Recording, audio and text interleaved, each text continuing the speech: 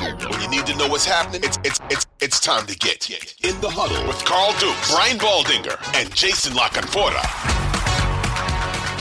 I just saw this. I was just thinking about it today as I was taking a look. Bills, Chiefs. The Chiefs are pissed off about losing the way they did at Green Bay. They're at home on Sunday. You believe they're going to make it? I think they are, and I think they're going to beat the Chiefs. Sunday? I mean, I do. They're coming off a bye. I know the Chiefs have been better at home than on the road, and I know that the Bills have struggled on the road. But dude, the Bills have scored 66 points in 2 games since they made the coordinator change. You know, like I'm looking at a guy like Cook. He's over 100 scrimmage yards 3 straight games, right? Like I think they know what the equation is, right? It's get the ball in Cook's hands out in space, and then they alternate him, Mr. Inside, Mr. Outside with Latavius Murray. Like Latavius Murray's going to get his 10 carries. They're going to get the ball in Cook's hands 20 times. A lot of those are going to be high percentage passes. The intermediate passing game will be run through the tight end. And I think Josh Allen's going to run the ball over 10 times in this game. You know, his last time out, 9 rushes, 81 yards, 2 touchdowns against the Eagles, right?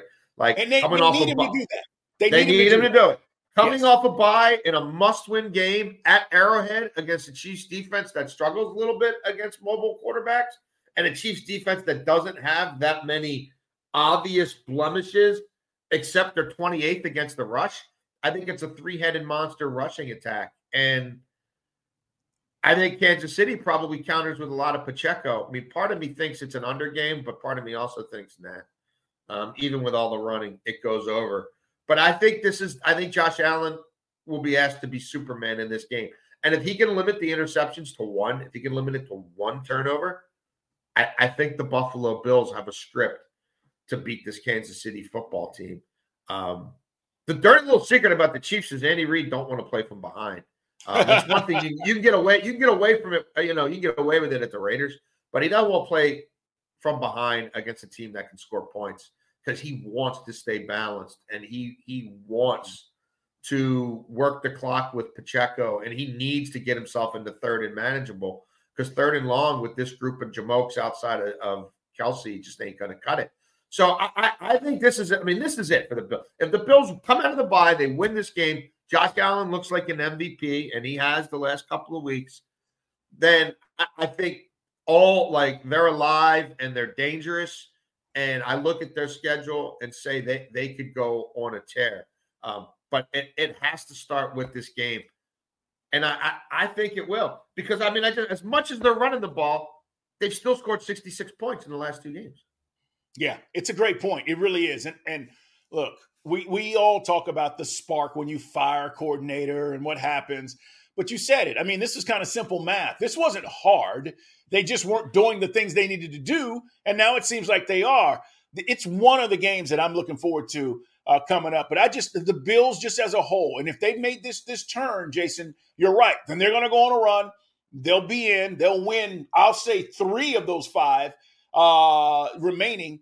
But I just wonder if they can continue to put it together. It's In the Huddle, guys. It's Carl Dukes along with Jason La Canfora, Brian Baldinger, part of this podcast as well. Check us out, subscribe, like us, and tell your friends. Let's talk a little bit about the Dolphins because they continue to beat up on bad teams, Jason. 45-15 against the Commanders. They're doing the roller coaster thing, which was cool. Yeah. Well.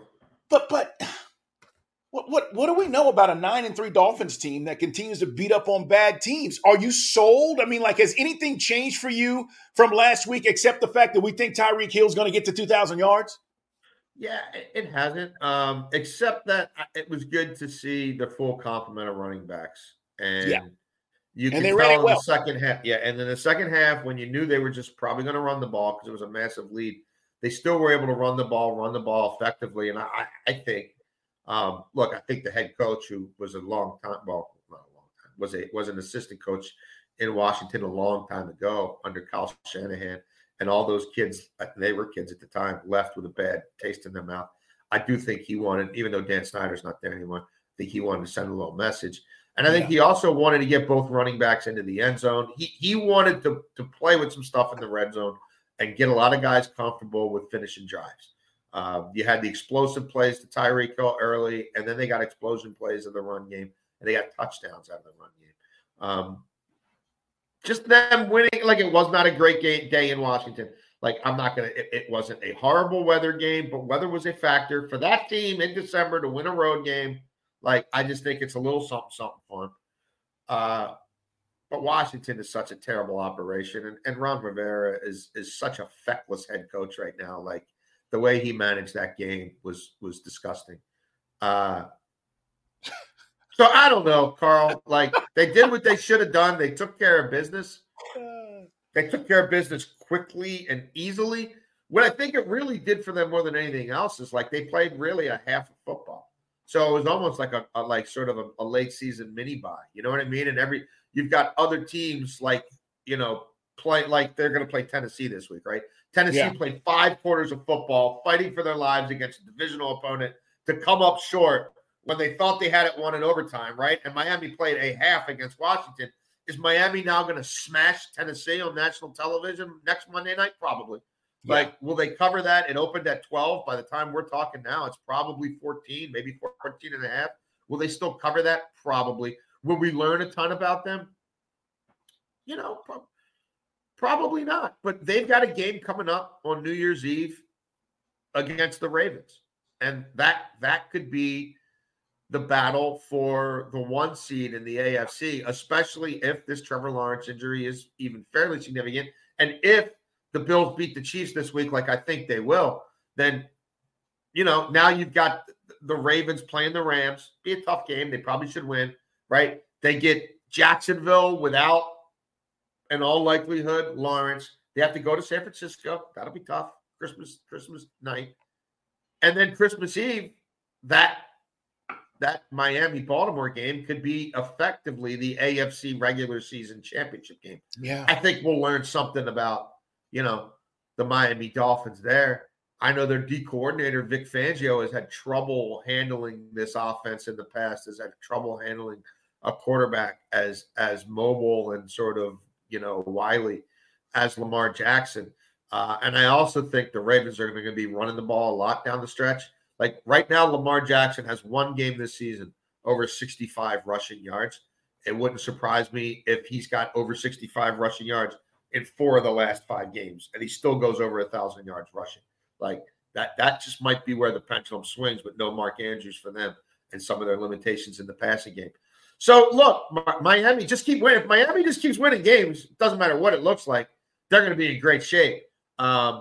And yeah, they managed to have a game done by halftime. All the pressure was off. They could play around, tweak things, get some backups in there, get the cheetah off his feet. So good for them. Washington, that's a disaster. The way Washington's played at home this year in particular has been almost offensive. I mean, remember the Thursday night debacle against Chicago, finding a way to lose to the Eagles in a game and you thought they were going to win. The 6 turnover game against the Giants. Should have refund people their money.